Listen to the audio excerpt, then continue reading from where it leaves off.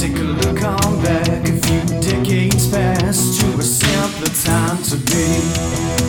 When your cares were tied to a phone car ride and the next show on TV. So crank on up your boombox jams and flip your tape to the B-side. We're going back to class on this podcast. Back to the 80s high. Last time on 80s High. Ben, let's go visit Lake Placid, New York on a cold February night in 1980, where, despite the winter chill, things are definitely heated. Because this is the site of an epic struggle, more than a mere match of skill. We're talking about the 1980 Winter Olympics. The event we'll be focusing on is a showdown, and not just any showdown, Ben. We're talking the USA versus USSR,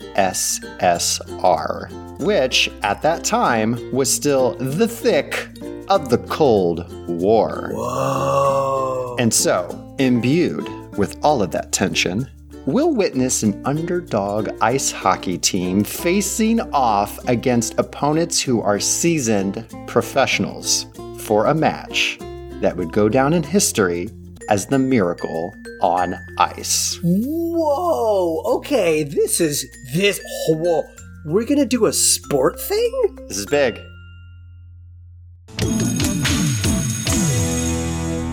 All right, everyone. Welcome to 80s High, the podcast that looks back at that iconic and wild decade and asks itself, what in the wide, wide world of sports is a-going on here? Really? I'm your host, Chris. Hi, and I'm Ben. And this is 80s High.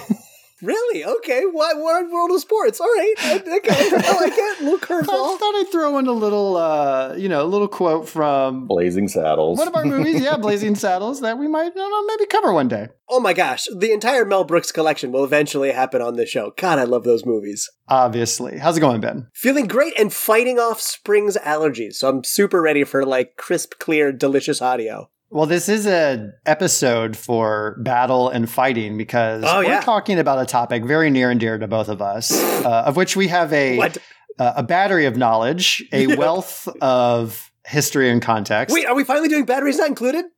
No, I think we're doing sport ball. Oh, sport ball. Right, sport ball. So obviously, we're huge sport ballers. We go to every single Fightin' Mogwais game. We cheer on all the teams. I'm a big fan of Fightin' Mogwai pool, competitive pool. Like in the pool, like swimming, competitive pool swimming. It's tabletop pool in a pool. Yeah, which is impressive. Yeah. If you jump the table, you have to swim down to the bottom of the deep end and go get the ball back. I think that's really impressive. And just everything goes rolling everywhere. Yeah. It's just like a big pool floaty. Yeah, it's an interesting game. The floating Mogwais, they call themselves. The floating fantastic. So we're familiar with the Fightin' Mogwais, but we're going to talk about a really big topic today. Mm-hmm. And in order to talk about this big topic, we got to bring in the big guns. So guess what, Ben? We're going to have an expert in our corner. We have the Theismann Trophy. That's a thing, right? Is that coming in to explain it to us? The trophy is going to talk to us? The Stanley Cup! You got the Stanley, for which the cup is named after. Stanley is here. Mr. Cup himself is here. Who is our actual Gandalf who's going to navigate us through this thing that we can do on our own? It is our very own chief sports correspondent and head coach, Aaron. Aaron, welcome to the show. Thanks, guys. Glad to be here. Yay! So, were you cheering for him, Ben? Yeah, I want like a crowd sound effect when you introduce him. Put me in, coach. I'm ready to play. It's awesome. Welcome to the show, man. Aaron came here, folks, willingly, knowing that we know so little about sports. And, we're going to be throwing him some wild pitches, some curveballs, and maybe a few wicked googlies. I got wicked Googled once, and the doctor takes a while to treat one of those. It's a severe rash. I mean, that happens to everyone. It's a high school thing. Rite of passage. Y'all catch the wicked Googles once in a while. So we had a couple points of business before we get into this big topic, though. I wanted to introduce Aaron for a big reason because he's part of one of these pieces. But Ben, you had something first. So one is we talked about Mystery Science Theater 3000 last time, and your love of it was from the movie. Yes. And I was like, you know what? I think I have the movie, but I couldn't remember watching it. So this weekend, checked the DVD collection. Boom, there it was. Yes. Popped it in. And I'm not sure I have ever seen it. But I gotta tell you, after our talk and watching it, there are so many like golden one-line zingers that I can see why it's so classic. Like, if you guys have been sitting there, I know what you would have said out loud when they said it. So funny. The movie's great. Here we go, Aaron. We'll start here. Goofy clown face. May your forehead grow tall like the mighty oak. Stand back. I command you, stand back. Acting. Acting, yes. Oh my God. So it was really good. Yeah, great movie. The other quick thing, we've gone so long and this is very important to me, near and dear, that we get this out there. Okay. You gentle listener, yes you may notice that this podcast, among the other podcasts that you listen to, sounds darn tootin' fantastic. It's clear, it's clean, there's no white noise, there's not banging around, there's not dishes, there's not dump trucks, there's not cats, dogs, living together, mass hysteria. It is like sweet, sweet educational, entertaining honey in your ear. And I just need to put that out there, that we have hired a fantastic audio editor, Craig, which we really haven't talked about before. And I think Craig has just done a fantastic job on this. Chris is so mad, shaking his head. No, it's Chris. Chris is an audio engineer extraordinaire. It is not even his profession, and he's so good at it. And so Chris spends hours upon hours every week working his butt off so that this is an enjoyable and appreciative experience that you can have, and it doesn't sound like garbage, and that we don't sound as garbagey as we could have. So anyway, just a big shout out. And I want to recognize the effort and the work that Chris puts into this podcast every freaking week. Thank you, man. Well, thank you, sir. I really appreciate that. It is a labor of love. Sometimes I, want to chuck the old computer out the window, but when the day is done, like, it's so much fun to do that it's worth all the work. And if you love what you hear, tell someone about it, please. We'd love to help spread the word. And, if you got a little love on the Apple Podcast, iTunes, give us a little rating. That would be, and a written review would be awesome as well. We'd sprinkle a little patitude on there. A little patitude. Just pop a little something on there. If you're a meteorologist, write in an expertise. Leave us an MST3K style of comment and, show us your wit. You too could riff this podcast. Just write us at 80s High. All right, that's all I had for Homeroom. Thank you. Thank you. Speaking of patitude, our guest on this episode, Ben, showed me a little bit of patitude. He listened to the episode. Thank you. And he's like, hey, dummy, you were talking about the zombies and, why you didn't know them and they got into the Rock and Roll Hall of Fame. Are we getting a listener correction? This is like, I've been waiting for this on a podcast for months. This is like a thing. People get mad and they correct you. From one of our listeners. Aaron, can you tell the listeners the errors of my way? You said you didn't know who the zombies were, and you and I used to sing Time of the Season all the time, being stupid. And that's their big hit. Boom, boom, boom. It's the time of the season. Yep. And Dave Matthews Band does a cover of it. So shame on me. You should have known that, yes. Shame on me. Oh, shame. So officially, sorry zombies lovers. My bad. Now, do I think that puts them ahead of Pat Benatar still? I'm going to say no. I'm going to say no. Sorry. I would agree with that. I just wanted to point it out that you knew who they were. So. Aaron loves to prove me wrong. So that is not true. False, sir. False. Amazing. That was great. Thanks for the fix. It's a good catch. Do we have any more business? I mean, we have one more point of business. Of course. We have to hear the sweet, sweet morning announcements. Yo, 80s High. I'm Billy, and I'm here to share today's homeroom announcements. You know what you should do? You should follow 80s High Podcast on Instagram. You know why? Because if you don't, I'll stuff you in a locker. And if you do, you can maybe interact with Ben and Chris. Don't freaking talk to me, though. Today's lunch menu will be chicken tenders. Recognize that? It's the same stuff we had yesterday and the day before. You don't like it? Find another school. You should also join the class of 80s High. Email 80shighpodcast@gmail.com to join. That's 80S. You know why you should? Because you can learn about topics in advance. You can take some sweet surveys, and you can lend your voice to a future episode. What's not to love? After school today, me and the Ordo guys, we're going to be working on Jeff's Trans Am. Yeah, it's an improvement over Bobby's. Chevy Cavalier. What a joke that piece was. And then there's some cheerleading competition, and there's a basketball game. Yeah, 0-11. Pretty embarrassing, guys. Maybe you can win one. That'd be cool. Anyway, thanks all. Have a friggin' awesome day. Come on, Wise. All right. Well, thank you for those morning announcements. Coach, Ben, we have to run to history class so we can pull apart this very topic that we're here to talk about today. The Miracle on Ice 1980 Winter Olympics ice hockey game. Let's go. All right. Well, it's great to see you guys in history here. Normally at the top of this class, what we do is we introduce the thing we're talking about. We explain it. And what I thought would be fun for this, Ben. Well, don't ask me. No, this is what I want to do. Ben's going to describe Miracle on Ice, and Coach Aaron is going to then grade you and tell you how you performed. Oh my God. I'll keep it very simple. Go. So the Miracle on Ice was a famous hockey game in the what year Olympics? 1980. 1980 Olympics. It was a game very close to the final game between America and Russia that took place in Lake Placid, which is in New York. Correct.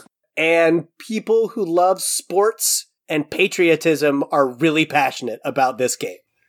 And America won. I mean, that's pretty good. Yeah. Yeah, that's a very bare bones summary for people. History-wise, it was kind of one of those things where morale was really low in the United States at the time. They were still experiencing gas shortages.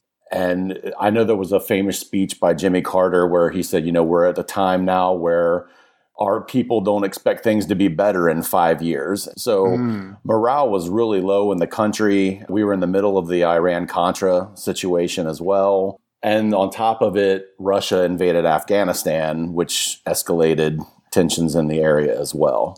So at one point, even after the team had started practicing and went together, there was at one point the U.S. announced that they were not going to attend the 80 games in the summer. So there were really? Yes. So there was fear a month or two beforehand that the Russians weren't going to show up to Lake Placid. So after they'd been training for months already, there was a general fear that Russia wouldn't be here in the end.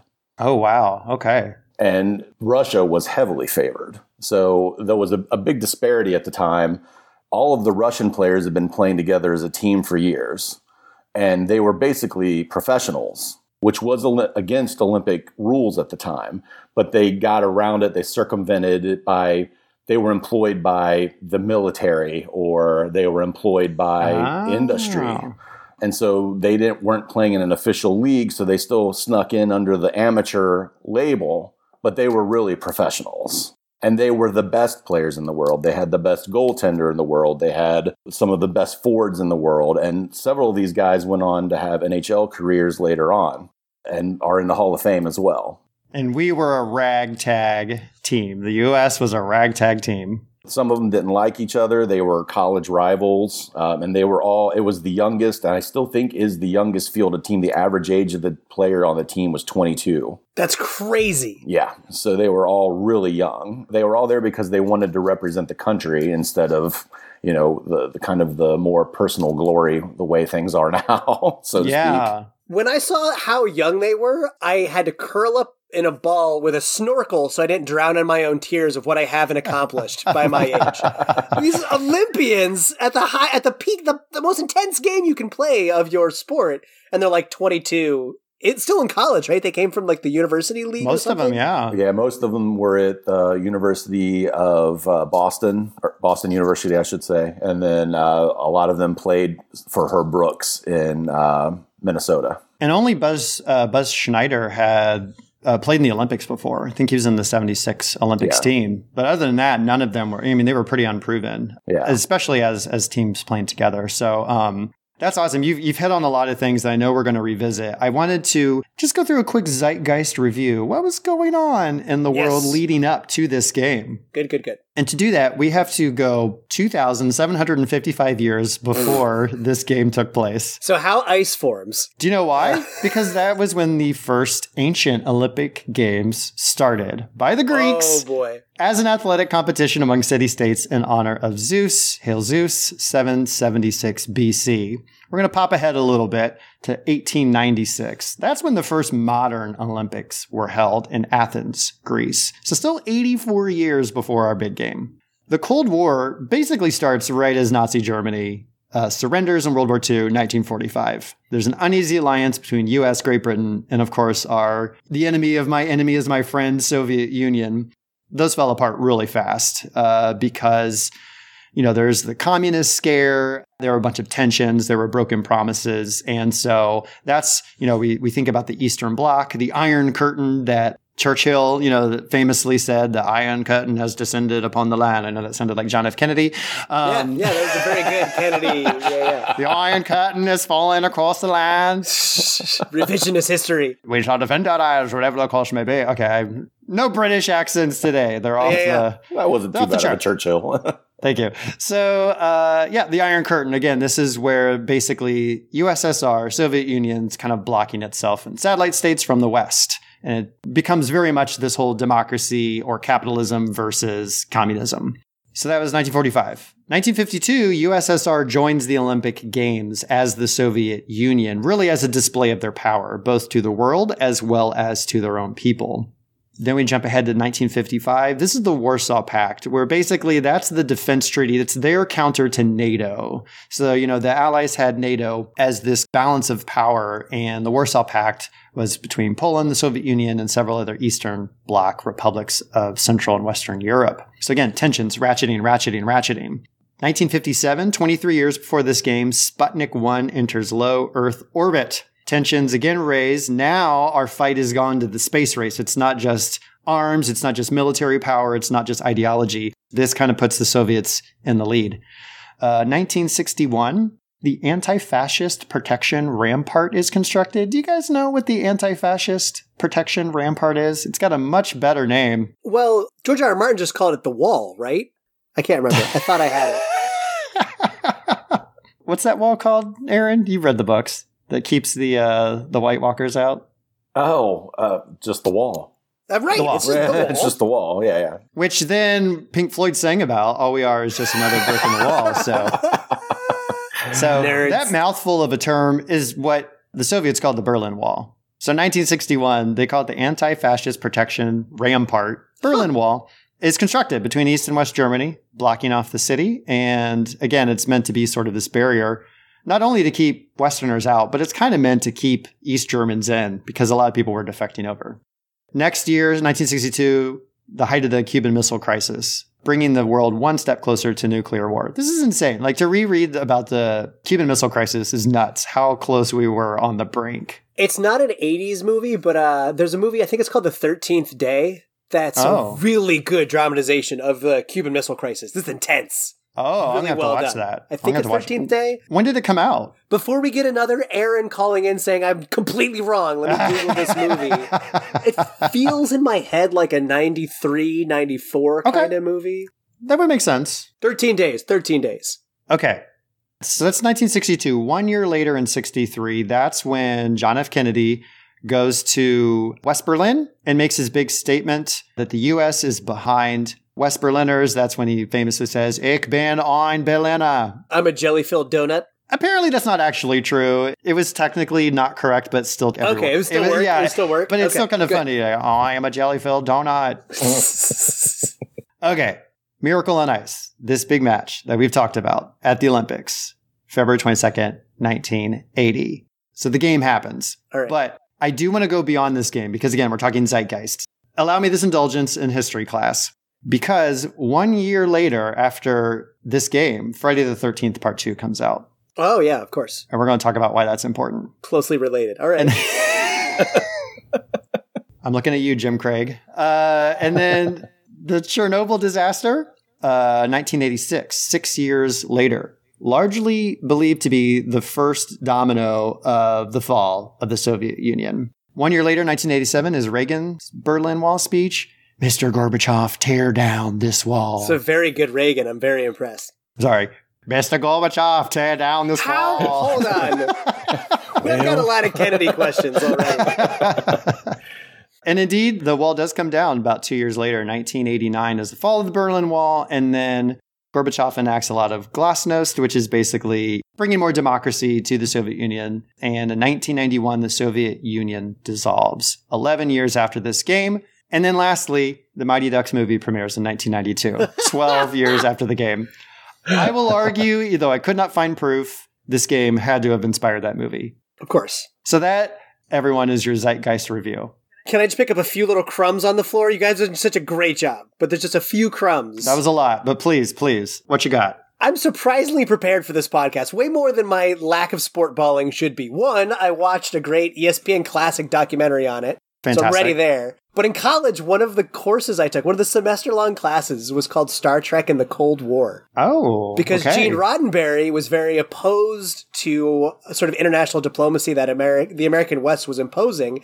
And a lot of episodes are deliberate commentary on our international foreign policy. In a very nerdy, weird context. I actually do have a good amount of Cold War education. But I want to piggyback off on Coach Aaron. So, okay, real down and dirty, the Cold War was this like tense war between America and Russia where nothing was fired, but it was just this never-ending uneasiness that someone was going to start World War III. And one of us was going to launch one nuke at the other would launch 46 nukes back, and then it would be nuclear winter and the world would die.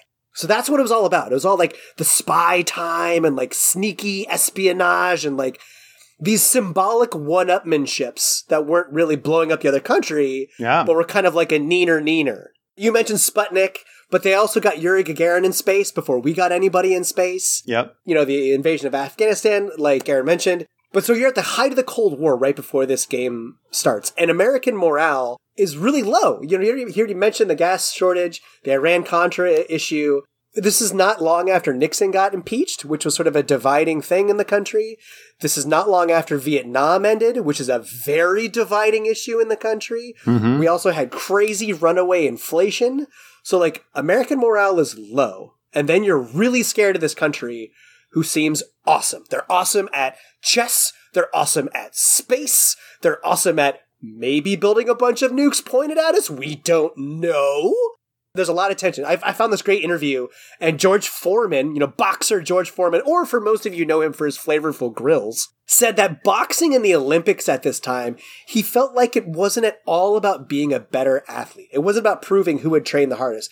It was showing which country was better than the other and who was the superpower. Yep. That's the pressure these athletes in the Cold War felt while this was going on. And helping set the stage, like you said, we've got these American underdogs who are these college kids. And the Soviets had won every single Olympic hockey game since the early 60s. Yep. And so you've got a sweet David and Goliath setup coming onto the rink. And like you had mentioned, they had won every Olympics for the past 4 or 5, I believe, and they hadn't lost since 1960. Yeah. So, and they'd won 27 games in a row internationally. So they were powerhouse. And like you mentioned, they were really seen as not just the best Soviet team, but the best hockey team in the world. Yeah, absolutely. Arguably the best goalie in the world, I think is what the documentary said. Yeah, Vladislav Tretiak. Yep. Yeah, Tretiak. And then one of the last, I think they're called exhibition games, is the U.S. played USSR at Madison Square Garden. Got smoked 10-3. Smoked. Oof. I think that's the last game they played before this one that we're talking about, right? Yeah, I think it was 3 days before the opening ceremonies. And her books had even said, like, if every single star and moon aligned for us, we're getting silver. And that's if everything falls in our favor. This is what, at best, we can achieve. To set this stage, the Olympics aren't in Tokyo.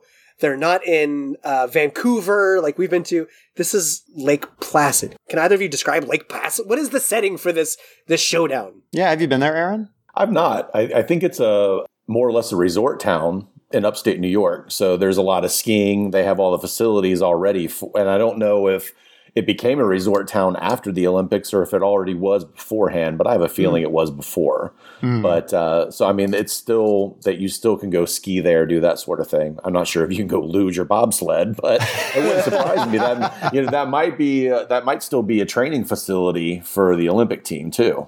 When Chris introduced this topic and he said Lake Placid, I was like, that's the one with the alligator, right? That's like killing people.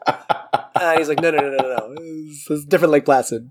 The Soviets, getting up to this game, stormed their opposition undefeated, and some of their scores were insane. Japan, they beat 16-0. That's not a hockey. That's a football score. What is that? Ouch. That's Netherlands, 17-4. Poland, 8-1. What? They beat Finland. They beat Canada. It's closer in those games, but still undefeated. The U.S. starts off with a tie against Sweden, which you think like, oh, that's not great, but that's actually, for the team, it's kind of like the first sense of like maybe they've got some, they got a little something there. And then they go on to beat Czechoslovakia, Romania, Norway, and West Germany, which still just sounds so weird to say West Germany and not just Germany. Yeah, so bizarre. Right, for sure. And the Czechs was a notable victory because they were considered the runner-up favorites behind the Russians. Number 2, right? Yeah. I think in the doc they said, like, that's kind of when we thought maybe we could be a real contender. It's really funny. I can't remember if this was Al Roberts or not, but when you have the commentary between the two sportscasters before it goes to the game, one of them says, manifestly, it's a hockey game. And I just thought that was an interesting way to say it. He basically was saying this is more than a hockey game for everyone, but it manifests itself in this way. Right. Al Michaels made his career on this game. Al Michaels. I said Al Roberts, didn't I? Yeah, I don't know. Okay. But yeah, Al Michaels, because he said at the end of the game, do you believe in miracles? That kind of what caught that on. But he's a legendary announcer at this point. He's done Monday Night Football for the NFL for years and the Olympics, and he made his career off this. And the only reason he called it was he was the only person on the team that had hockey calling experience. That's why he got put on the broadcasts. Set the stage for us, Aaron. Hockey in the United States in 1980. What is that like? Well, as far as North America, always been huge in Canada. There's obviously in the NHL, there's several Canadian teams. So it's kind of one of those things, even now to a degree, where hockey cities are, predominantly Pittsburgh, Washington, D.C., believe it or not. But, your original Seattle. 6 teams. Seattle, maybe? Not yet. But it's kind of non-traditional now. Tampa Bay and Las Vegas are 2 of the top teams in the league. Yeah. But back in the early 80s, you're talking, Boston Bruins, Chicago Blackhawks, New York Rangers, some of those traditional teams. And then the Islanders were really good in that era. And that was right before the Gretzky era when he kind of ushered hockey into the mainstream, more pop culture than it was before. Right. So, you're talking 1980, you've got your traditional areas of the country where hockey's popular, Minnesota, North Dakota, Maine, Massachusetts. Outside of that, people don't really know hockey in America at the time. So we were also losing the Cold War of hockey fandom to Canada. That's what you're saying. The Cold Rink War, it is exactly. the national sport of the country, so you got to give them that. Right. Well, with that said, Ben, where are we going next? Are we going to chemistry class this week? So the chemistry teacher was working on a new experiment. He was trying to do a little side hustle to finally get noticed by the university. Spilled a little water. There's a bit of an outbreak in the chemistry lab. The doors are locked. A lot of people got out in time, but there's some people who are inside, and the banging on the windows have stopped. Long story short, you can't access the chemistry lab right now. Is this the chemistry teacher in Gremlins? Did he spill water on some mogwais? Is that what happened? I received a letter from the administration of the school that I am not at liberty to say which teacher was involved, but there was water, fur, and reptile skin involved in the experiment. Oof. Well, good luck to them all. Yeah. However, like any school, we can't just get away and have recess for a period. No. We have a new period coming in that we're calling gym class. What could be more appropriate to learn and talk about the Miracle on Ice than gym class? We're going to PE with Coach Aaron. I need to point out that I have not washed this gym class outfit all year. Oh my God. I'm not sitting next to that guy. All right, jerks, to the locker rooms. I want to hear at the top of gym class, I want to establish, so, our listeners have been with us for a long time. They know we're obsessed with pop culture. We love it. We like to talk a lot about it. And even beyond pop culture, just sweet stuff or fort building and that kind of stuff. Yeah. But our listeners have no idea, besides our pithy throwaway sports ball comments, where we sit in the world of sports, our knowledge, our comfort with it. And especially now that we've got Coach Aaron here to educate us. Can we lay a little groundwork about where we're all at with sporting and hockey? So, never good at sports personally. in school, hated team sports. I was terrible at them. And I was always bad, and people would yell at me and made me hate them even worse. But individual sports, I've come to enjoy playing a little bit. So like Aaron and I have played tennis before for a while. Nice. Love bowling. Volleyball can be fun. I like playing games where it's like friends and no one's taking it too seriously. You're just having a good time. Mm-hmm. Additionally, I would say in terms of viewing sports, I don't watch them in my regular life. However, I've been to a lot of collegiate basketball games. I've been to a lot of college level club hockey games. Those are my two favorite sports because they're fast, they're dynamic, things are always going on. I've been to my fair share of other sport ball games that people around here seem to like, things like baseball and football. They're just not for me. So I don't even like going to those in person, but love myself a hockey game, love myself a basketball game, but I don't really follow it outside of going to the things in person. So I played soccer year round as a kid, and that sort of like helped launch everything. Like You played sport ball. I played a sport ball. You act like you have no clue. You were a sport baller. Kind of like you, like I really enjoy socially playing sports. Like in college, like club broom ball was kind of fun on the ice, ultimate frisbee. And like in my adult life, I like more non-traditional sports. Like I like scuba diving, I like sailing, I like mountain biking, but like things pretty much on a field or a court, not really my jam. Yeah. And when it comes to spectating, I actually really enjoy watching sports live, like being in an arena and watching it. This will come as a huge shock. But yeah, in college, I was on the Spirit Club for the football team, the basketball team, and the tennis team. I am beside myself. Shocking, right? Shock, indeed. There's few things I love more than like sitting in a baseball stadium, or now we have a sweet soccer team in our neck of the woods, and like just that vibe, like the food, the smell, the sound, the music, watching everybody play. That's great. There is no worse punishment to me than having to watch sports on television. Ooh. Even if there's so much on the line, if this is the game, but it's on TV, oh my God. So yeah, I love in person, but televised, blah. So we're similar. We're fairly similar in that regard. Coach Aaron, though. Aaron, I know, Coach Aaron, you have a much different story. Yeah, you could say that. He invented hockey. That's right. So, Mr. Cup, give us the rundown. Now, I've been an avid sports fan my whole life. I played baseball growing up and basketball. We had the biggest backyard in the neighborhood, so everybody was at my house year-round. We had the basketball goal out in the driveway. And we played baseball in the summer. We played football in the winter. And it's amazing we didn't break anything more than we did doing so without pads. Got to be once somebody got their shoulders separated my senior year of high school. I was like, it's time to stop playing padless football. So, yeah. But for pro sports, I grew up watching my dad watch sports all the time, and I would watch it with him, and the next thing I knew, I was into it as well. And I've been to women's national team games for soccer. I've been to the men's World Cup qualifiers as well. I've been to a Sounders game out in Seattle. Woo-woo! But I've been to plenty of NHL games, plenty of professional football and baseball games, and I've been to baseball games all over the country. So I've got a pretty good knowledge base over the last 30 years. For sure. And two follow-up questions. The first one is, what sports have you played? And also, would you say hockey is your number one sport? Baseball and basketball were the two sports I played growing up. Okay. I'm pretty good at eye-hand coordination, anything. So, well, you're a golfer too. Yeah, I do play golf. Yeah. I played golf in high school all the way up to that.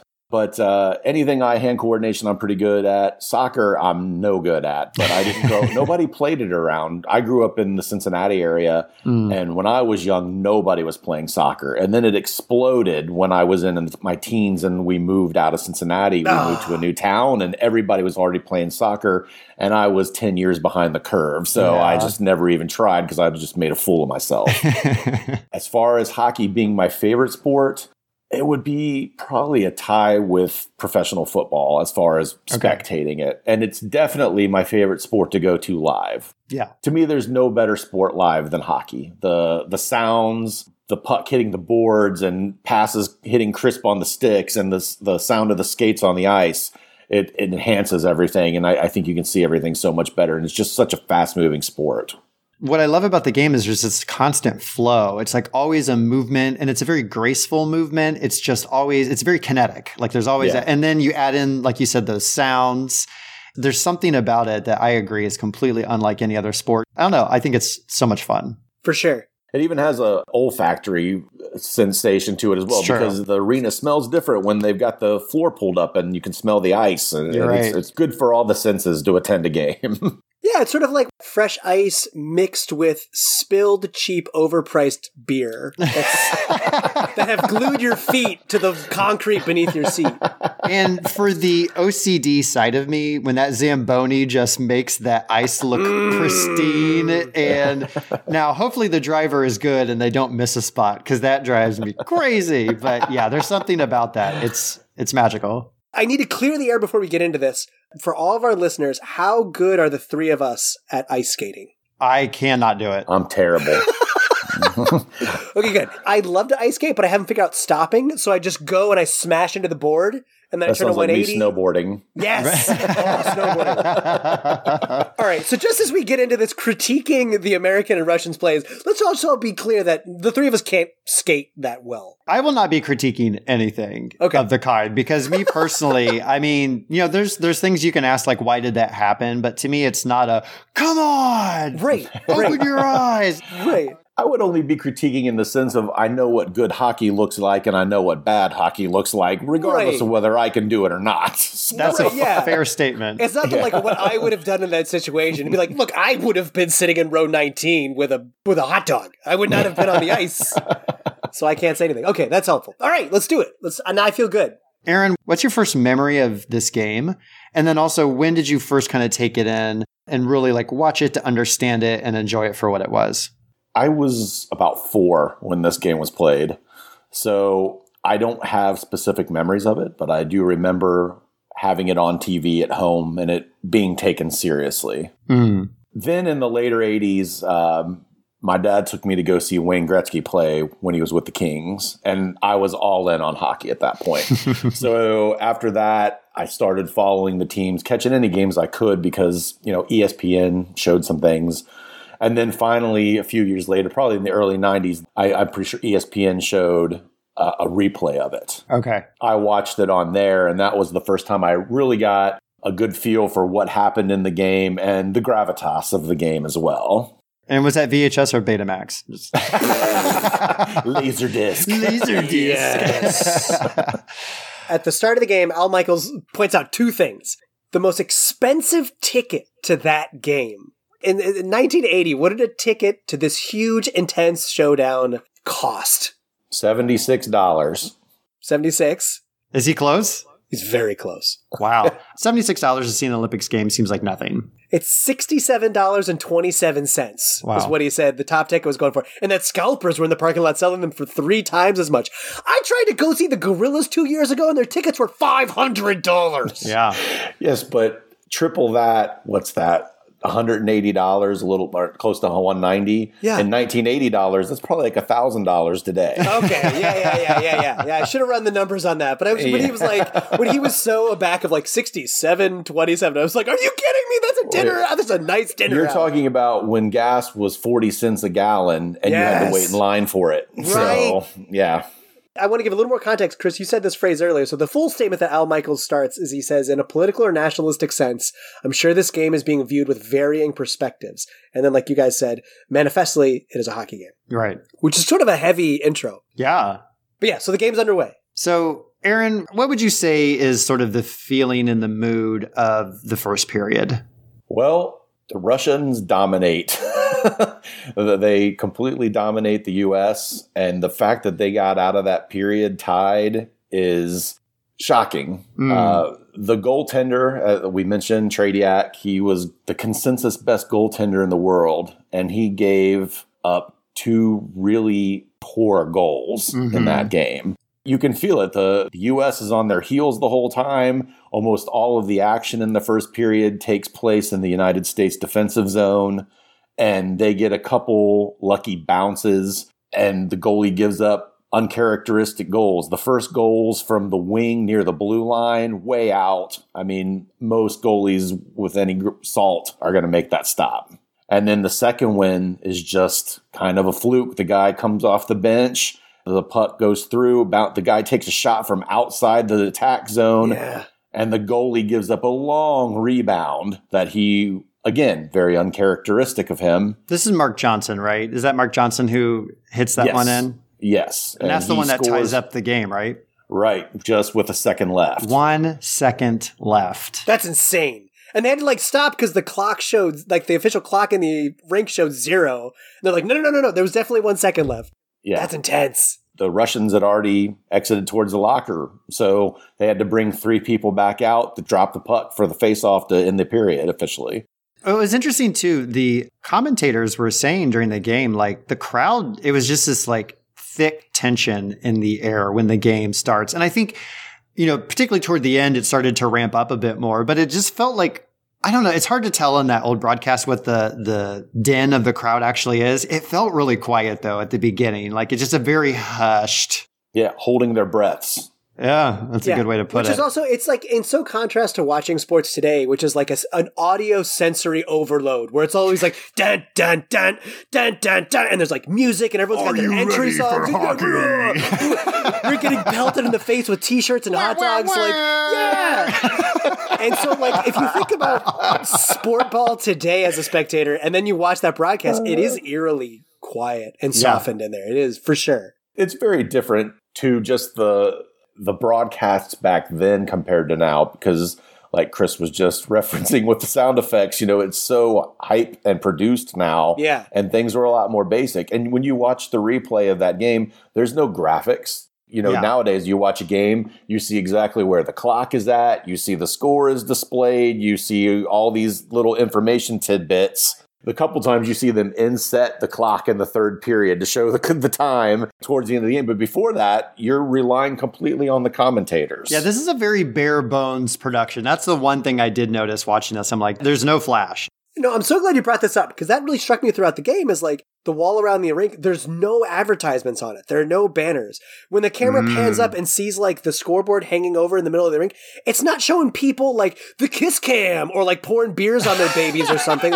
It's the score and that's it. And it was just for me, it's kind of a breath of fresh air to not have that layer of intense shoving marketing in your face for a whole game. Yeah. And I don't think that that's necessarily an Olympic rule. It may be, but you definitely get it in all other professional sports now. Yeah. But there are some differences in the Olympic hockey and international hockey versus, say, the NHL. So that's one thing that struck me rewatching this game. And anytime I watch an international game is the rink's about 7 feet wider than it is in professionals. Okay. So it really lends to speed and accuracy and passing, which the Russians had. And you can see with US, there's a lot of bad giveaways, a lot of bad turnovers when you watch them play. They aren't as crisp and concerted as the Russians are throughout the game. Interesting. Okay. The tides turn, I feel second period.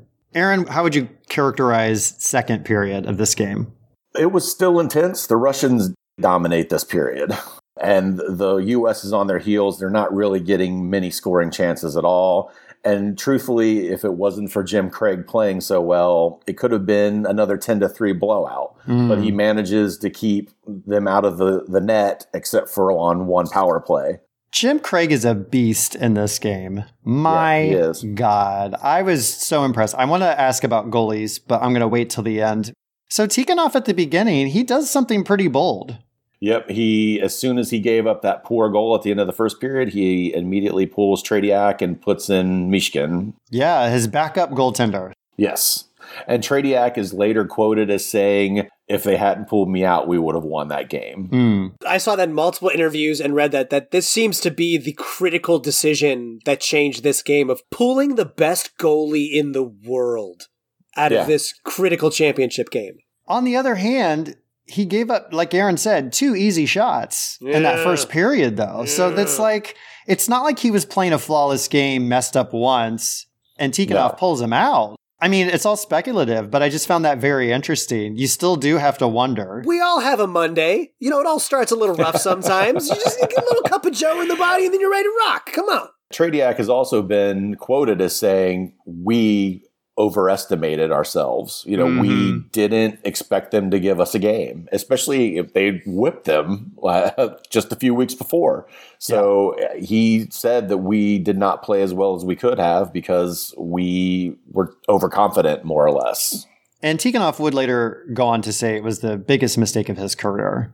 So he definitely acknowledged that in retrospect, the confidence you come in being the top team is you feel like, okay, I'm going to pull my other guy in because we have some breathing space here, and quickly became to realize that that's not truly the case. I felt this is when things got a little more heated up. Like there was a little more aggression between the players against each other. Yeah, things start getting chippy and they start taking shots at each other and grabbing and for sure. This is another hockey rule I want to try and clarify with you. So one of the things I used to love in hockey are the fights. The fights are awesome. So these two guys, Ramsey and Khrushchev, keep like these little shoves, a little push, a little aggression, a little, but they never like what you think in traditional hockey of like the gloves come off, you pull the dude's jersey over his head, and you just start punching. There was a game on N64 called like Gretzky Hockey or something that there was like the fighting mechanic in it was a big part of that game. Oh, dude, let's just go back to the ice hockey game on the Nintendo back in the 80s where you had the two teams and you could do the fight. It was like the three sides, the skinny dudes, the big dudes, and the average dudes. Super fast guys. In this whole game, for there to be so much tension, and this is all supposed to be some poetic explanation of the Cold War, no one ever throws a punch. Like, why not? Why didn't that happen? You don't really get fighting in international hockey. Okay. I don't. It's not allowed, more or less. I think in international hockey, you're going to be looking more at getting tossed out of the game instead of going to the penalty box. They don't let the fighting go on. It's only really the NHL that lets you go at people. If you even go to minor league games that for some of the teams that support the full teams, you're not really going to get the fighting. Maybe a little bit, but not nearly like you do in the NHL. Yeah. Okay. All right. But it is also, to your point, emblematic of the Cold War because there were no actual shots fired in the Cold War. So it's, I was thinking the exact same thing. They were gentlemen comporting themselves. I love if that was an instruction like in the locker room. They're like, don't you throw a real fight. This is the Cold War on ice. You don't blow anybody up. No punches thrown. Just freak them out. Make them feel uncomfortable. That's right. And at the end of this period, there is a little scuffle. And I think Craig is knocked down and the Soviet player who knocks him down gets unsportsmanlike conduct. I don't think he got it for knocking him down. I think he got it for what happened after the knockdown. Oh, okay. Because it's actually funny because I recently watched the Miracle movie. I'm sure we're going to talk about that. But when you watch the movie, they kind of, to play up to U.S. sympathies, it looks like somebody just takes a cheap shot on Jim Craig. Okay. If you watch that, the guy for the U.S. that goes to the box, he cross-checks the Russian into the goalie. So it was the defender for the U.S. fault for that contact. Okay. He also did the right thing by doing that because the guy was standing between him and the goal and trying to knock the puck in. So it was knock him off his skates so he can't score and then take a penalty and move on and try to defend from there. Well, and something else happens in second period that I hadn't received, but there's a delay of game penalty on an American player. As I've talked about modern sports, I don't know how long a real football game is supposed to last. Like, I feel like when you sit and it's like 4 hours long, 3 hours long, I feel like if you took out all the commercials and the random BS throughout, football is 5 minutes long. It was a full professional football game. It's about 40 minutes long, to That's be honest. Insane. It really is. I had to laugh when this player got a delay of game penalty, and I'm like, no. Only the people who are producing this can delay the bejesus out of this game with our, now here's the Toyota slap shot. See if this little 5-year-old Jimmy from upstate the Finger Lakes can make it in the goal. Like, just cutting the tension in every game so much. But no, players, you can't have a second. I don't remember why the guy got delay of game in the Miracle game, but if you flip the puck up out of the zone, if you flip it into the crowd, that's delay of game in today's game. So are you familiar with icing? I've heard the word. I know it goes on cake, but I'm not sure how it applies to hockey. It's delicious. So basically, if you send the puck over 3 lines behind the goal line, so if you're on your defensive side and you send the puck the length of the ice down behind the opponent's goal, and it gets touched by your opponent first, that's called icing. it stops play, and the puck, you come all the way back down to your defensive zone for a face-off. So you're right by your goal where you're taking the face-off at. I saw people making changes to their personnel on the ice after the icing, but nowadays they've changed the rule so you don't get rewarded for icing the puck. If you ice the puck, you cannot make a personnel change if you're the team that iced the puck. Interesting. Okay. I just want to throw out there ESPN, well, Disney, who owns ESPN, I've got a great idea for you. Look at the Hulu model where there's like Hulu Lite, and then you can pay to not have any commercials during your Hulu stuff. I'm just saying, if you start airing games, pay a little premium, no commercials, they just get the game. I think people would pay for that. I'm just throwing it out there, just saying. It's not a bad idea. I mean, this was 2 hours of solid game. I wanted to watch hockey, and that's all it was. It was just hockey. That's what I came for. It was great. Even with commercials today, you watch a professional game now, the broadcast isn't going to be much more than 2 hours. It's not a time investment. You haven't sold me yet. Good try, Coach Aaron. You almost got me there. Nice try. Oh, man, that's great. So we're on to third period. Yeah. I mean, a lot happens in this one. Aaron, what do you have to say about the beginning of third period? Russians still dominating, and then they get a slashing call. We love 80s horror films. Does that mean he killed someone on the ice? Absolutely. Okay. He slit his jugular with the bottom of his stick. You didn't see the part where the guy's head just came off like completely? You didn't see that? This podcast is now The Running Man. Out of the broadcast. Was Sub-Zero now Plane Zero? Yes, thank you. Perfect. Sorry. Okay, so what is slashing? Sorry, like actually. So that is where you reach out with your stick and you whack down on somebody's hands typically. So it's a dirty shot, and you can seriously cut somebody with your stick doing that. Heck yeah. Wow. Now, again, this is another one of those where in the movie they kind of play it up that it's just a big whack. But in retrospect, watching the game, it wasn't that. It's something they would typically let go. And I believe Ken Dryden even brings that up on the telecast. In the original time, he says, that they probably should have let that go. So the U.S. gets kind of a break, and they capitalize on it and level the playing field. That completely re-energizes everybody in the crowd, and it makes the team start thinking, we could win this game. So get another great goal by Arruzioni, the captain of the team. He takes a great wrist shot from the top of the slot, uses the defender to screen where he's shooting from. They go up 4-3, and the place goes absolutely bonkers. But what follows then is just a torrent of attack by the Russians and Jim Craig doing everything to keep that puck out of the net. And we're talking like 10 minutes, which in game time is like a year. Like that is the longest time to have to. Yeah, that's intense. The one thing that helped, the Russians were always winning and used to winning big. So they weren't used to playing from down, and they weren't used to having to, because in hockey, you can pull your goalie out anytime you want and add a sixth attacker on the ice. So you can have any combination of 6 people on the ice at the same time. So they're not used to having to do the drill of pull our goalie with a couple minutes left and get an extra attacker and try to score at the end as well. So I was going to ask you, why do you think Tikhonov doesn't do that? Is it because they're not used to it, or is it just a bad call? Or is he off his game too? Maybe he's off his game. Okay. I personally think it's a bad call if you're just looking for straight trying to win the game.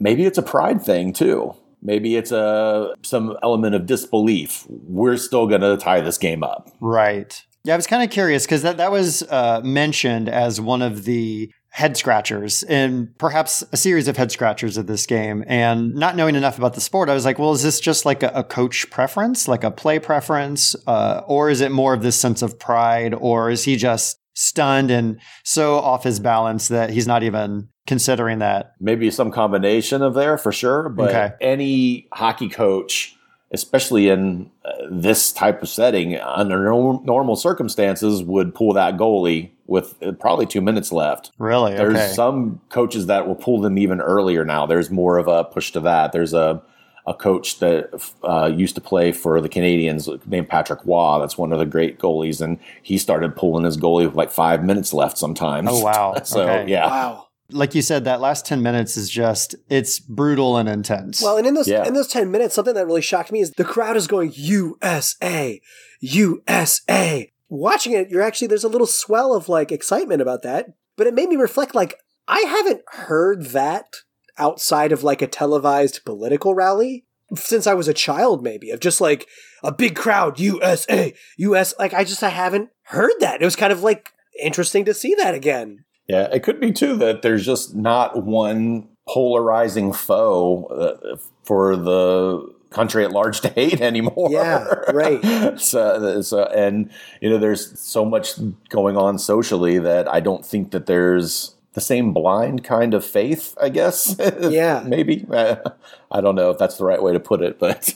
So, I mean, this leads to a great question I had. That sounded really pompous. A great question I came up with. You had a mildly good point, but I have a great question that it reminds me of.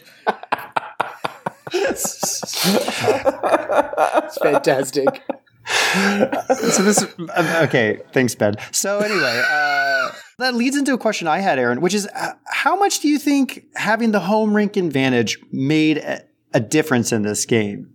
Once they scored that third goal and energized the crowd behind them, it has to energize you. How could it not with that many people cheering for you? Right. And I mean, you're the pride in representing your country against the dreaded foe. Right. So yeah, it was absolutely a factor. And I mean, it had to have been a driving force for Jim Craig. Every time he made a stop, there was a swell of cheering. Oh my God. When you look at the final numbers, the Russians had 39 shots on goal to our 16. That's nuts. That's a full night's work.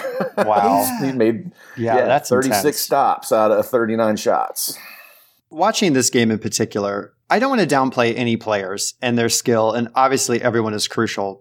The goalie seems to be this is like the quarterback of hockey. For sure. Like, this is the one thing where you want the best of the best. Am I wrong in that? Is that an oversimplification? You don't win this game without Jim Craig. Agreed. It's definitely a sport, more so than soccer, where a goalie can carry you very deep. The Buffalo Sabres had a hockey goalie named Dominik Hasek. He's a Hall of Famer now.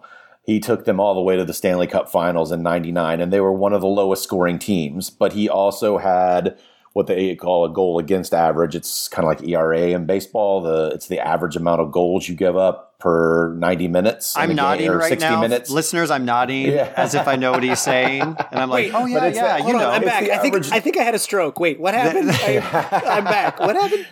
So anyway, he had a goals against average of under 2. So he averaged giving up less than 2 goals a game. So that's just one example of a goalie carrying an otherwise mediocre team almost to victory, to the championship. So in some ways, it's a game of denial more than it is a game of scoring. Like, you think about basketball, it's like 120 to 99. It's like, it's just make as many as possible. And it feels like these low scoring games is as much a game of denial, or even more so than it is a game of scoring. Does that make sense?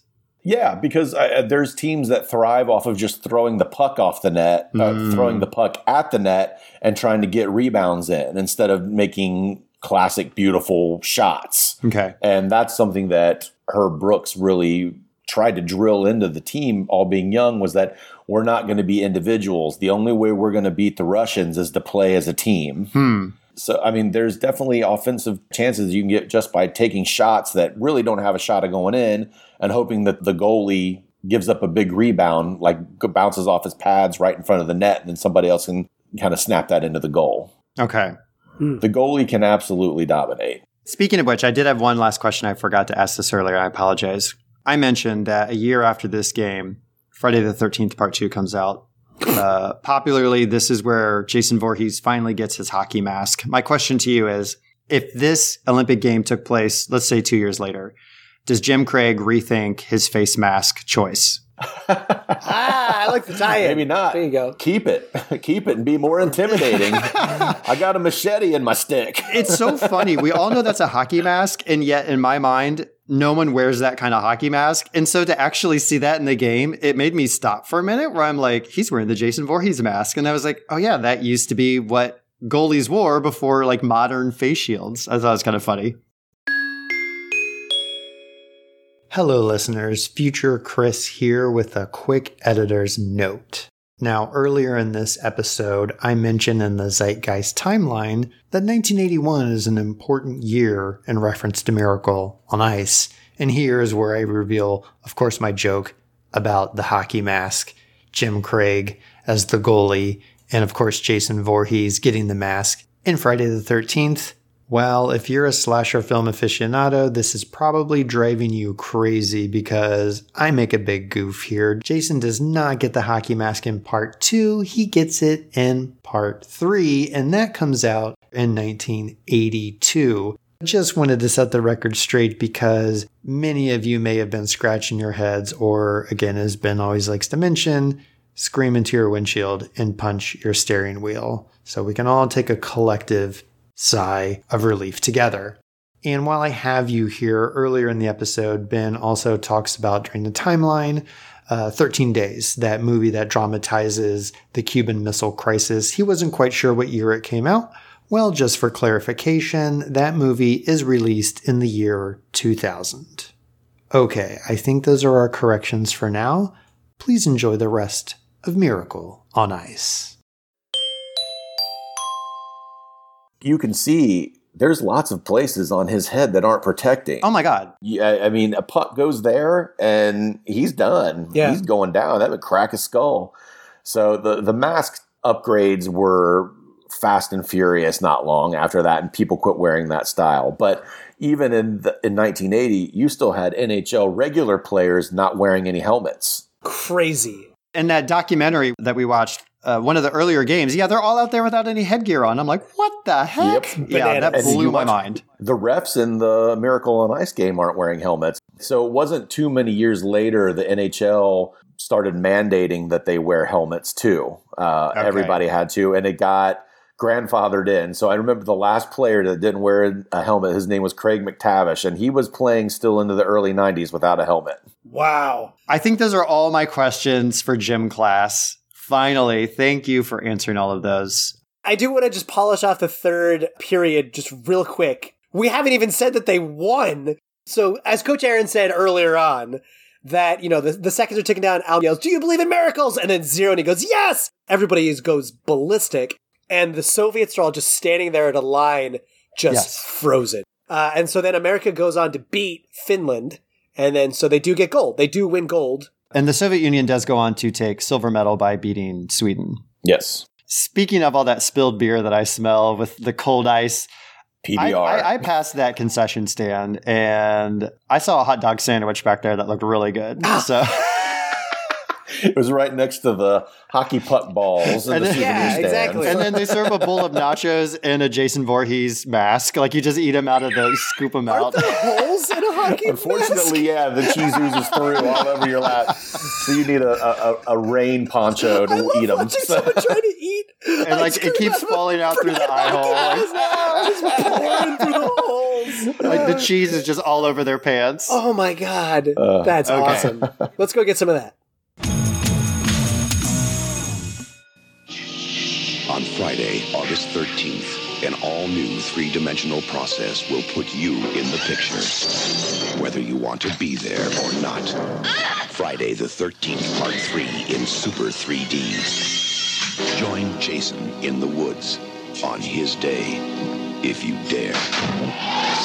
Friday the 13th, Part 3 in Super 3D. Rated R. Friday the 13th, Part 3 opens Friday the 13th at selected theaters and drive-ins. So I just got back from the locker room because I had to go shower off after being covered in ice cream because I got the Jason Voorhees mask ice cream bowl. And that was such a stupid choice. Well, and then we got in that big fight and we just spilled PBR over each other. And so we're drenched, we're dirty, we're just a mess. So yeah, we had to cool off. I was stuck to the wall like a Velcro wall at one of those entertainment places with all the beer on me. It was disgusting. Spend 5 minutes in the penalty box for fighting. Yeah. Unsportsmanlike conduct, sir. Oh, okay. I guess what I want to talk about in contemporary culture, first off, would be just the outcome of this for the players, for the sport. And then I think later we can talk about pop culture. What is notable to you guys in the outcome of this event? I'll give it to Coach Aaron first because he'll have the actual insight.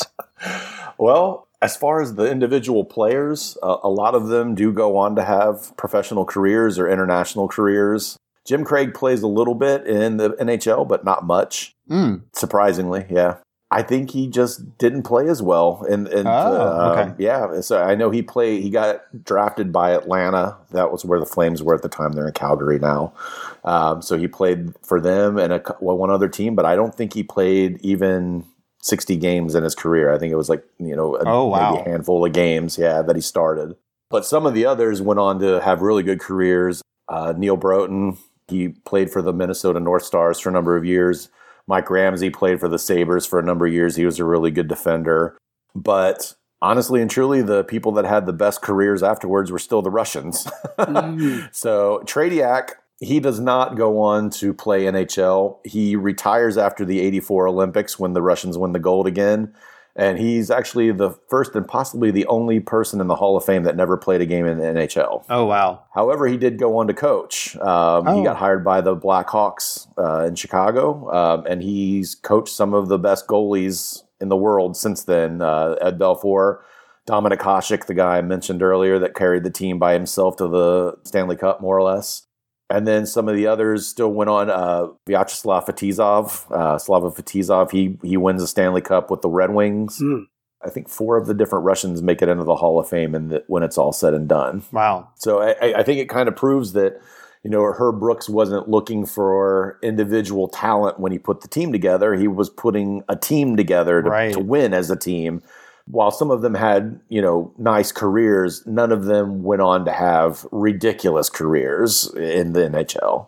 Yeah, I have that 13 of the U.S. players, went on to go into the NHL and have careers. Yeah, the few that I mentioned were the more notable players. Right. Like Mike Ramsey played for 15 years or something like that in the NHL. And so did Broughton. Silk had played as well. There was another one too. I apologize. No, it's okay, but I have here that 3 of them played over 1,000 NHL games. So it's probably these 3 guys who went on to play for 15 years. 1,000 games! That's incredible. Yeah. Come on. Amazing. They play 82 a year. So that's a lot. Oh my God. So they all played over 10 seasons. Wow. And I also have in the 89-90 season, Soviet authorities permitted 6 of the 1980 Olympians to join NHL clubs. And Fetisov was one of those, and he won with the Red Wings the Stanley Cup a few years later. Yeah. That's awesome. Very good defenseman. What was big about this game is it kind of put America on the world stage as a potential hockey contender. Like, this game really helps tip the scales of what's no longer just our friendly neighbors to the north that everybody thinks of with hockey in North America. Now we got some guys there who could scrap around a little bit. I think it drew a lot of interest into the sport where it wasn't there before, other than a lot of those niche markets in the Northeast and up north. And then following that, you've got the advent of Wayne Gretzky, arguably the greatest player of all time. He comes on, wins 7 of 8 years in a row in the NHL. And then in 1988, he decides he wants to go live in LA closer to his wife, who's a model, of course. And so he asks the Edmonton Oilers, who are out in the middle of nowhere in Alberta, to trade him to the Kings in Los Angeles. And from there, the sport enjoys its biggest growth period of fan interest, and it explodes from there. And truthfully, that's where I got into it. They started showing exhibition games, and like I'd mentioned before, my dad had took me to a Kings and Rangers game when Gretzky was playing, and I was sold after that. I mean, in 1999, Sports Illustrated said Miracle on Ice was the top sports moment of the 20th century. Yeah. Bold statement. Not bold in the sense that it's risky, bold in the sense of of everything that happened. Right. This is the thing. Nobody was there when I got par on the putt-putt course, Myrtle Beach. That was kind of a big deal. I'm going to tell you right now, that Viking ship, the whole number 12 is a doozy. Yeah. So I always hated the windmill hole. Yes. But speaking of these big broad statements, so the Cold War portion of this game, there were some great quotes from that ESPN documentary. So Gerald Ford called it a 10 strike in the Cold War, which is that a bowling sport metaphor nested in about a hockey game? Ooh, nested a 10 in strike? a You said a 10 geopolitical strike? commentary? Yeah, a 10 strike in the Cold War. Interesting. I'm not familiar with that term. Right? Like, is that a bowling thing? I don't know if it's indicative of something else or if it's referring to bowling. He didn't call it a turkey, so it wasn't 3 strikes. I don't really know. It's kind of like, is a 10 strike a strike? Like, is a hockey puck a ball? Right, like there's such thing as a 6 strike. Like no one hits 6 pins and no one goes There is, strike. yeah. Like that's not a thing. Yeah, exactly. But that can be said, restored the pride and patriotism that makes this country so great. So, like we were saying, like it was a rough time in the States. I mean, we heard the USA, USA. And then I forget who in the documentary said it, but they said it was the last real event of the Cold War. 11 years later, 1991, the Soviet Union breaks up, which is sort of another end to that era of the Cold War, as far as contemporary culture goes. Yeah, one thing that I saw, 2002 Olympics is the first time the U.S. hosts an Olympic game since 1980. Right. This was in Salt Lake City. And this was 1 year basically after 9/11. And the 1980 U.S. hockey team had come back, and they all get up on the stage, and they're holding up the Olympic torch. And it was just another one of those like great moments of like solidarity and people coming together. Again, the Olympics kind of being representative of something much bigger than sports themselves or the players or the countries even. So I thought that was cool. Herb Brooks came back and coached the team that year. But sadly, a year later, he died in a car crash, 2003. Yeah, right. That was a blow. Everybody talks about what a great coach he was. And I mean, I'm sure you read excerpts of his speech before the game, his great motivational speech of, you were born for this and you earned the right to be here. And they may beat us 9 times out of 10, but tonight is us. Tonight is we're going to be the winners sort of thing. Yeah. But the things he did for his team, I watched an interview with Jim Craig, and he was saying at one point, they weren't sure if he was going to play. And he only went and played for the U.S. team because he promised his mom he would represent, and she just died. And then on top of it, his father lost his job. So he had the option of going home to support his dad because he could have went and played professional hockey at that point and started getting money. And Herb Brooks got a personal loan for his father so he could stay on the team. Wow. Everybody talks about on the team what a great human being he was, aside from a hockey coach. Right. And that's just one example. That's awesome. Ben, do you have anything else before we talk about pop culture stuff? So on the syllabus for contemporary culture, this class is about talking about how this thing influenced other things going forward. So when I look at like Miracle on Ice, something that seems unique in it is, of course, the drama of the geopolitics surrounding it, the Cold War, that gave it all this more meaning that people layered onto it for themselves, this interpretation of the event. And I think that has really carried on, of having to layer more things on to make the sport more interesting. Like, I feel like when you watch the Olympics today, everyone has had this tragic thing they've survived to make it to the Olympics. It's not just like, hey, I'm really passionate about this sport. I trained really hard and here I am. It's like they've lost everyone they loved. They saved an orphanage of kittens. So there has to be all this personal drama. And if it's not that, there's 36 layers of statistics. Like if you turn on ESPN, 90% of the time there's not a game on. It's watching other people talk about the game and the 9,000 statistics we've assigned to watching the games to make it interesting. So I don't know if like Miracle on Ice is the first to add that sort of drama story on top of it, but the idea of needing to dramatize sports to make them really engaging, I feel like has carried on a bit. I would agree with that. And I think that emotional side is always played up in every Olympic broadcast. Yeah. But I also think that Cold War aspect, that us versus them, that we have to show them that we can stand up to them and match them and beat them at their own game, that absolutely drove interest in the Miracle on Ice for sure, because hockey was more of a niche sport then. But it wasn't so niche. I don't know that you get Can You Believe in Miracles if it was a curling match. Right. You know? It's like rock! You know, it's still got to have the right setting and drama in position. Yeah. Kind of to your point, Ben, like often we have to find the story of this player, this human connection. I don't think anyone had to search for this story. This was built in world stage geopolitics. You did not have to construct any narrative here. Everyone came in on the same page of what this meant. And that I think is in some ways unique. And, one of I think the writers for, maybe it was Sports Illustrated, now I can't remember, was talking about like, people are like, oh, is this the next miracle? This is the next miracle. And he's like, shut up. You're never going to get another miracle. That's the whole point. It's a once in a lifetime thing, because all of the pieces that had to align for everything to happen isn't going to happen again. Yeah. Everything involved, you can't reconstruct that again or expect it to happen. So if we follow that story, and we're saying the Miracle on Ice was so big because things were so tense between America and Russia, and it was the symbolic defeat of Russia in the Cold War, how does that translate today? And I don't know where you guys are on this, but like in my adult life, I can't remember a more tense time between America and Russia. And I guess that was the defeat of the Soviets, but Russia is the output of the Soviet Union. I thought Al's quote still really holds up from the start of the game, where he goes, in a political or nationalistic sense, I'm sure this game is being viewed with varying perspectives.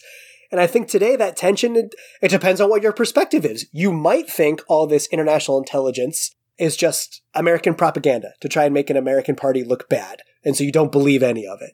You might believe it, but you're like, it's not that big of a deal. Nothing's really going to happen. Or your perspective might be that this is really bad. Like the Cold War didn't end as all these people thought this hockey game did. That it's like still going on in some way today, even more malicious maybe, or complicated. I'm not sure, everyone who, after this game was over, if it really ended the Cold War, like we all wanted to believe in the 80s. I wouldn't say that it ended the Cold War. I think their point was it was maybe one of the main points, maybe the last big main point of the Cold War. Yeah. Because I still remember living through the 80s and the general feeling being screw the commies sort of rhetoric. And Russia was the focal point. And I mean, a lot of that has to be political rhetoric too, because, what energizes a voting base more than a common enemy, so to speak. Yeah. And a good way for Reagan to stay in office while he was running up a giant tab on arms racing. You know what I mean? Right. And deregulating our child commercials so that we saw more cartoons and toys. Yeah, cartoons, toys, sugar. Yeah, for sure. But it's funny because that's really where the national debt started. Was the arms race. Star Wars, they were trying to develop a missile blanket that would shoot down any kind of incoming nuclear warhead before it could reach land, and they sunk billions into that. Yeah. So I still remember the tension most of my life up until Gorbachev came to power and there seemed to be a softening stance. Now, I don't know that you could call what goes on now between us and Russia Cold War so much as maybe cyber war. Yeah. Yeah. I mean, the disinformation that is directly traced to both China and Russia it's incontrovertible, basically. Yeah. Maybe the cold part is all the cooling around the modems that are running all of this hacking stuff going on. That's the part of the Cold War. But yeah, this is kind of like the disinformation and discord war now instead of the Cold War. Yeah, for sure. That was a big topic. So I have an even bigger topic. I couldn't help but notice in this game, Jamie Farr is in the audience. Yeah. Klinger. Yes. Oh. So I don't think we can underestimate the impact Jamie's presence had there. Okay. As a symbol of the futility of the Cold War, being in MASH for all those years, often looked at the futility, the despair, the senselessness of war. How instrumental was he in the success of this game? For our younger listeners, so Jamie Farr plays Max Klinger on a show called MASH, which is a drama comedy about war, and Klinger was always trying to get out of the war he was trying to convince the higher ups that he was insane. But that was the joke in the thing. So you actually saw Klinger in the crowd? In the broadcast, there's a part where it goes to him in the crowd, and I was like, that's Jamie Farr. Well, that's he Klinger. was making that sweet $67 money. He could get a ticket. That's right. Yeah. Look at Fancy Pants, who can afford a $70 ticket. Yeah. Long way from California, though, where they were filming that show. Yeah, right. No, I just thought it was hilarious. I saw him in the audience, catch. and I was That's like, awesome. Klinger! So that was my transition over into pop culture. And we don't need to talk tons about these, but there were a lot of dramatizations of this game. And we've talked, I think, a couple times about Miracle, which is the Kurt Russell plays Herb Brooks. Aaron, you've seen that one. That's the one you recommended we watch. Did you feel it was like a pretty good representation, or what were your thoughts about that movie? Yeah, I thought it captured the spirit of it. In the movie, they show at the beginning Coach Brooks gives all the players one of those personalities tests, like the Briggs-Myers or something like that. Myers-Briggs. And in the movie, Jim Craig's like doesn't take it. He just couldn't be bothered. And they kind of like play that up. And Herb Brooks says, that's why I picked you. I want the guy that wouldn't take that test in the net for me, because at one point he says, you may not be the starter. You've not been playing well. Huh. So then Jim Craig had said, I fully intended to take the test. I just didn't get to it. I was calling my dad every night and studying, and Disney said, can we play this up? Did it feel interesting. Just to give a little extra oomph to that part of the storyline. The other thing sad about that movie too was Herb Brooks died a day after principal filming was done, so he never got to see any of it. Wow. I was watching the game first before I rewatched Miracle, and I saw when they score, Herb Brooks pumps his left fist. So it's like, he's definitely left-handed. I mean, I'm left-handed, I would never do this. I would never pump my right fist. So I was watching the movie, and they show Kurt Russell in the film room, and he's writing left-handed. So I looked it up, and he's right-handed, and he wrote left-handed in the film, trying to be as true to Herb Brooks as possible. Kurt Russell. Get you some. The ESPN documentary interviews Kurt Russell. He's only got one line in the documentary, but he very much respected the coach and wanted to do it justice. He does a great Minnesota accent there, that northern accent throughout the film. Yeah. I think it was, listen up, everybody. I'm Coach Brooks. There it is. The universal voice. Well, kids, and when you hear John F. Kennedy on our podcast, it's time. It's time to turn the page. But I think it definitely captured the spirit of it and the excitement and the build up to it. And I mean, even the intro of the movie, the credits are showing all of these negative things through the Cold War. And it's like showing clips like through Vietnam and clips from Jimmy Carter and showing the gas shortage. So the credits even serve to show the place that America was at in terms of overall morale being really low and how this is what the country needed. Yeah. Yeah. So just a couple others that are out there. One I thought that was interesting was a documentary, Miracles in Men. It premiered on ESPN in 2015, and it was told from the Soviet perspective, which I thought was pretty interesting, because I think a lot of these docs are obviously from the kind of U.S. perspective, telling the Cinderella story. Yes. Caddyshack. Cinderella story. In the back row. A couple other docs. There's one called Do You Believe in Miracles, narrated by Liv Schreiber, and that was on HBO. I saw that there was a made-for-TV movie called Miracle on Ice with Carl Malden as Brooks and Steve Guttenberg as Craig, which aired on ABC, and they used some of the actual footage from the game. Yeah, Miracle uses the actual broadcast audio of Al Michaels. That's awesome. Nice. And I really wanted Mighty Ducks. I mentioned this in history class. I really wanted Mighty Ducks to be inspired by this, and I could not find any proof. The writer said that a main inspiration was Bad News Bears with Walter Matthau. And they may have been riding that wave of hockey popularity that Gretzky brought to it as well, because that was right at the height of his time in LA. You have to think there's like a kernel of it there, and it may not be intentional, but you just have to think there's something to it. Like their opponent, is it in Finland in Mighty Ducks? Their demeanor is very stoic and... In one of the games, it's Iceland. Iceland, that's right. I think, is that D3 though? It's one of them where it's like Iceland. And they chose Iceland because they were like, well, it was kind of played by that point to have like Russian or Soviet. Then they thought like, well, Iceland, like it's perfect. And so that's why that was like their bad guy team avatar. And to our point of like the win of the Miracle on Ice popularized hockey in America. Had we not won, it might not have become popular in America. And we wouldn't have had this wave of movies about hockey. You would think not, yeah. So maybe that's your tie to the Mighty Ducks.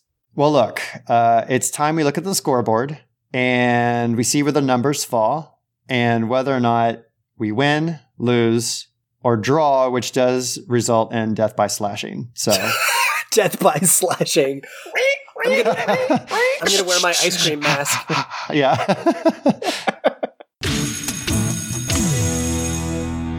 Okay, we're in math class. Ben, do you want to go first? Yeah, I'll get into it. I've got some thoughts. Like we said at the top of that episode, I'd say like what really does hold up, like hockey is a really fun sport to watch live in person. I love being our household has Blackhawk history in it. We lived in St. Louis for a while, so we've got Blues. And then now I'm dressed in my Kraken gear getting ready for our city to finally have a hockey team. In college, we had a spirit club for the hockey team. And their entire job was they would research the personal dirt on the opponents. And then they'd sit up on the higher level and just yell that stuff to get in their heads during the game. So good. It was awesome. Like, they would never even really cheer for our own players. They would just yell like, yo, you got dumped on Friday. How'd that feel? Number 22. Like, and it was Those amazing. games are a blast to go to. It was amazing. They were so much fun. So as far as like math class, I think hockey holds up super duper duper well. This idea of the hockey game representing a major blow to Russia in the Cold War, that it was representative of that. I'm not sure how much that still exists today and how comfortable I am with it. You know, we can have international problems between countries, but those are often government driven. And as someone who in the before times loved to travel the world, everyday citizens are not their government. And so when you're like, yeah, we beat Russia in 1980 in the Cold War, take that Soviets, not Russia, Soviets. Well, it's really just like the Soviet government and the American government that were making the problem. Like the average Soviets were probably equally scared and annoyed and irritated and frightened as we were of them. And so this international hatred that is played out in a game just sort of makes me feel uncomfortable in modern times. I don't really dig that idea. I think healthy rivalry is fun. Coach, you said you were from Cincinnati, so there's like the crosstown shootout, UC Bearcats versus Xavier, and that like local granular level is kind of fun, but when it's like, I don't know, Cincinnati Reds beat New York, so all of New York is stupid and sucks and Ohio's the best. I think that's toxic. I don't like that. That's not good. The other thing you pointed out was really well, you talked about like, well, okay, this was America's miracle, but remember that's half of the story. Russia went home defeated. It's a very Western story to call it a miracle, because it is. It's our miracle. It's the America's miracle in the 80s, but that's the only miracle to whom it was, and we are a minority population on the planet. And lastly, I kind of talked about this too, but like, I think you really need that drama to like keep sports interesting. It's one of the things that's made it really hard for me to like not be able to get into the sport ball of like, so every team in every sport plays like a bazillion games per season. And then each team has a bunch of players.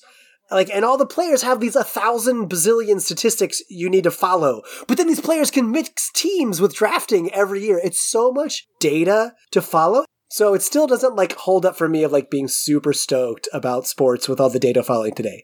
So that's all my math class. Coach Aaron, so like revisiting the Miracle on Ice today, like how do you feel the drama and the excitement and the importance of that game holds up to watch it today? I think it's exciting for the nostalgia factor, for sure. When you watch the game, you can feel that energy. And if you understand the history leading up to it, you can understand, you know, the gravity of the game and the situation.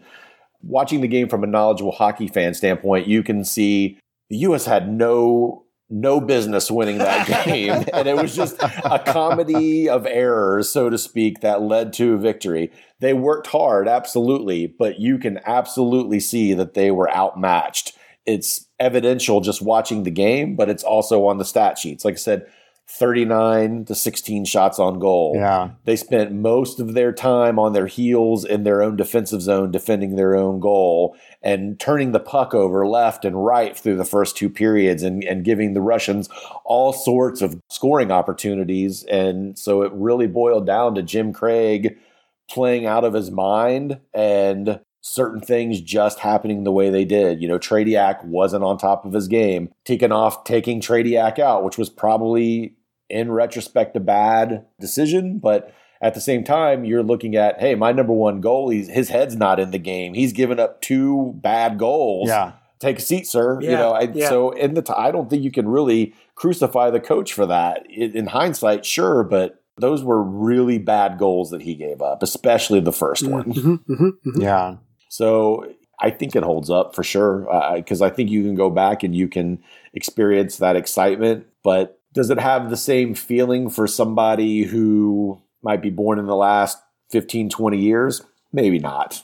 Yeah, good point. People that didn't grow up with the Cold War may not understand the importance of it. Yeah. I'll be honest with you. If I had no context, I'd be like, I don't understand why. Like, Right. I was imagining some like just rip-roaring game back and forth where it's just high intensity. And the game starts off, like I said, it's almost like this hushed quiet. And it does pick up. But what I also found very interesting too was you talk about the precision, the skill, the mechanical wonder of the Russian team. And I don't want to say they didn't have any heart in the game, but you don't get a sense that there's any soul, joie de vivre, like the joy of life. The human spirit seems to be gone. It's duty. It's, requirement. It's pride. Sure. Absolutely. But there's a liveliness that you don't get a sense of. And I almost have to wonder, like the triumph of the human spirit, I'm going to get a little ridiculous here, but I do believe part of the X factor was that there was that spirit. And maybe it's inherent in being an underdog team.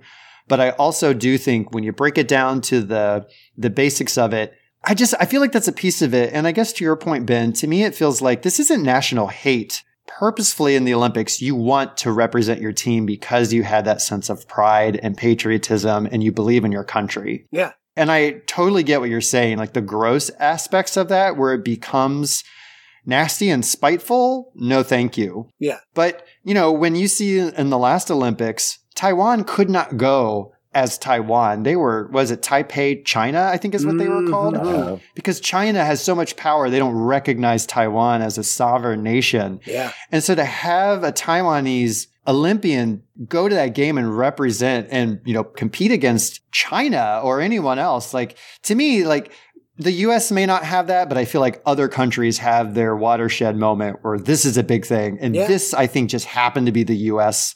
one right there. And again, it's kind of like the notion of the 12th man on the field. The fan is that extra player. I really do feel like that kind of spirit was that little 1/8% or whatever you want to call it that tipped the side over into the U.S. win. Nice. So it holds up. It's good. I think so. Yeah. Again, as not somebody who also likes to watch sports on TV, I was entertained. It was good. Puck balls have been shot.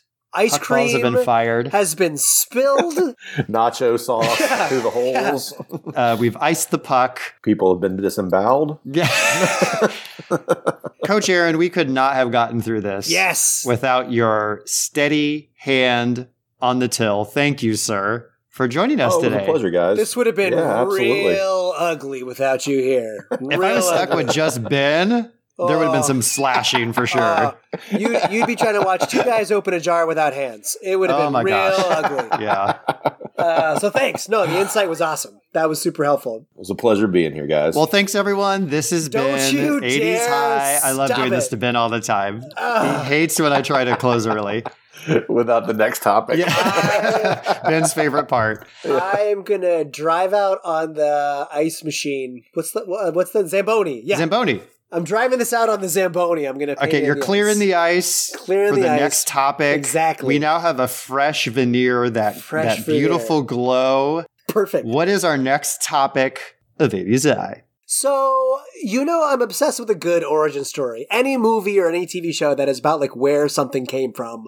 I love that stuff. So when I had this idea, a few days went by and I was like, well, where did this come from? So here are the three, here's where this is coming from. Number one. Okay. Cold War is a really heavy topic.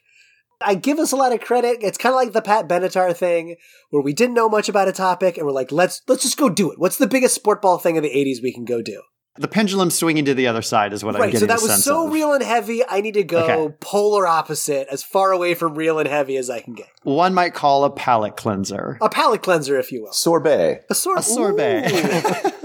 It is also March, and the holiday in March, little St. Patrick's Day, had me thinking about luck. I needed to get away from the seriousness, and I was also getting a lot of text messages from you, editing our episodes, and how they're just getting really long. They just go on and on and on. Some might say that some episodes feel like they're never ending. Next time on 80s High, Artax, Atreyu, and the Luck Dragon, we're going back to the never-ending story. I have not seen the Neverending Story, I think, since it came out in the theater. Yo, awesome. Yes. That's great. So I know basically nothing about it other than Atreyu and then the pound puppy that he flies on. The pound puppy? Falcor, the luck dragon. Thank you! Aaron knows what's up. Falcor. The Millennium Falcor. Okay. The Millennium Falcor. That's so true. So spend the next week screaming, "Say my name!"